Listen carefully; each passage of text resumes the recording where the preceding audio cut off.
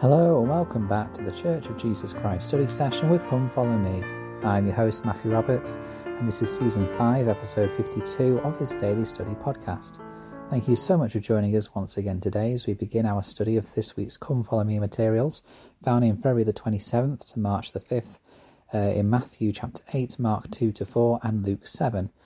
And within these chapters we're going to have a look at the principle of the Saviour being a healer. Again, the Come Follow Me manual gives a wonderful kind of introduction to this in the first chapter. It says, quote, "One of the clearest messages in the New Testament is that Jesus Christ is a healer. Accounts of the Saviour healing the sick and afflicted are many, from a woman with a fever to a widow's son who had died. Why the emphasis on physical healing? What messages might there be for us in these miracles? Certainly, one obvious message is that Jesus Christ is the Son of God, with power over all things, including our physical pains and imperfections." So when you read about a blind person or a leper being healed, you might think of the healing, both spiritual and physical, that you can receive from the Saviour and hear him say to you, "Thy faith has saved thee." Close quote.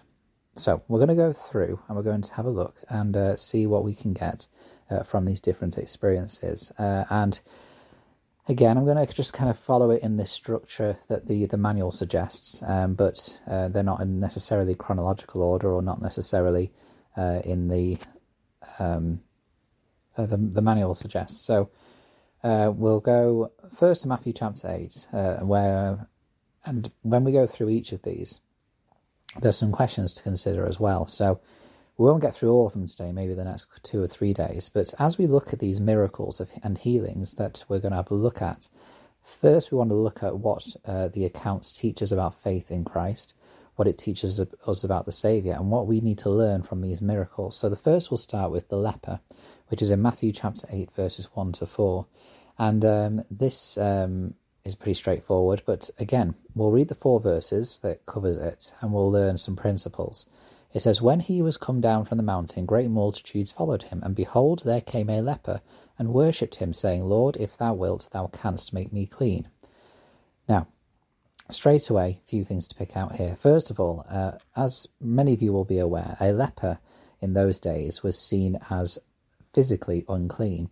It was an illness that could be transferred over if people touched them, and so it was something which made people an outcast and cast away from everyone else. They had to live separately. But what we sometimes don't realise, or that we forget, is that people saw leprosy as a punishment for a sin or for being spiritually unclean. So not only did these people have this physical ailment to have to work with, but they were also cast out from others and judged because they were seen as having done something wrong to get this affliction as well. So there was a lot of difficulty along with this. So the fact that the Saviour comes before the Saviour and kneels before him is significant, and the fact that Jesus does not shy away. In fact, if anything, in the next verse it says, "And Jesus put forth his hand and touched him, saying, I will, be thou clean." Like, the fact that it specifically calls out the fact that the Saviour reached out and touched him is significant. No matter where we are in our lives, no matter what spiritual condition we are in, no matter what point we are, the Saviour will never shy away from us. He is always there to reach out and cleanse and touch us and to influence our lives. He can do those things, and he is willing and able and ready to help us. And this is just, a wonderful reminder to us about his love and mercy and grace for us, no matter where we are or what we have done. I just think that is powerful. But something else that is also powerful, which I love, is the leper's words that he said. Now, obviously, the King James Version is a little tricky for us to understand in our modern day language. This, "Lord, if thou wilt, thou canst make me clean." If we read it in the New International Version, it says, "Lord, if you are willing, you can make me clean." And similarly, in the English Standard Version, it says, "Lord, if you will, you can make me clean." This is not a, please, heal me, or, a request. It is a statement of fact. a statement of knowledge that the leper knows that the Saviour, if it is his will, if he wants to, he can heal him, which is powerful, really powerful. Do we have that faith, that assurity, that knowledge, that certainty that we can be clean, we can be made right, we can be made whole because of the Saviour's power and grace for us? It's just really wonderful. And then, of course, immediately his leprosy was cleansed, as it says. But in verse 4, interestingly, the Saviour says to him, "See that thou tell no man, but go thy way, shew thyself to the priest, and offer the gift that Moses commanded for a testimony unto them." Again, what is really interesting is that despite the Saviour knowing that perhaps that that, for want of a better word, the priesthood leaders of the time were not focused on the things that mattered most, that they needed to be reproved and rebuked and reminded about how they needed to focus on the spiritual aspects of the law and the higher law that he was teaching, he still recognized their priesthood authority and told the leper to go and show himself, as people had to in those days once they were cleansed, to go to the priest and show that they were clean and make that sacrifice and make a sacrifice there. So I just think that is, 4 verses that we just talked about there for nearly over half this episode, which I think we can gain a lot from in terms of knowing about faith, the power of faith and how it can help cleanse us, but also the Saviour's approach to us in our seeking to be healed physically or spiritually, that he is always there ready for us when we make ourselves ready to come to him and humble ourselves before him and recognize that his power is complete and ultimate and can cleanse and heal and bless. We then go to the centurion's servant. Now, this is found in Matthew chapter 8 and Luke chapter 7, and I don't think we're going to get to the end of this this experience in this episode, but we'll start with it in Matthew 8.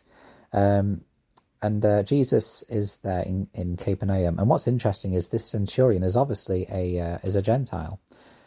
So, he is someone that is not of the Jewish faith, but yet he has heard of Jesus. And in fact, in Luke 7:3, it says, "And when he heard of Jesus, he sent unto him the elders of the Jews, beseeching him that he would come and heal his servant." So that is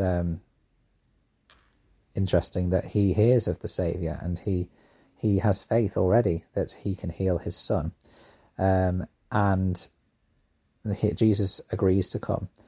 But in verse 8, the centurion is interesting in what he says. He says, "Lord, I am not worthy that thou shouldst come under my roof, but speak the word only, and my servant shall be healed. For I am a man under authority, having soldiers under me. And I say to this man, go, and he goeth, and to another, come, and he cometh. And to my servant, do this, and he doeth it." So the centurion, states that he has authority over people, and he knows that he can ask them to go and do certain things, and they will go and do it. And so therefore he knows that, and he feels and believes that the Saviour has that same power to simply speak the words to be healed, rather than necessarily have to go to his son and he will be healed. And Jesus responds in verse 10 with marvelling. He says, "When Jesus heard it, he marvelled and said unto them that followed, Verily I say unto you, I have not found so great faith, no, not in Israel." That is just a wonderful testament to this centurion's faith. Now, we are going to have to stop there, but we will conclude looking at this experience later, in the next episode. But again, just this idea that faith must precede the miracle, and strong faith can help work wonders on others' behalf. Because remember, it's not the centurion's son's faith necessarily that has healed him, but the centurion's father. And what a great message that is for those of us who are parents whose children perhaps have wandered astray, or in fact just, for anyone that we pray for, whether it be a relative or not. Our faith can help work miracles on their behalf. So why not, live our covenants and be able to call upon the powers of heaven to help bless our lives and the lives of those that we know and love. Thank you so much for listening today. Please do join us tomorrow as we continue with this study of this fantastic week we've got ahead of us. And until we meet again.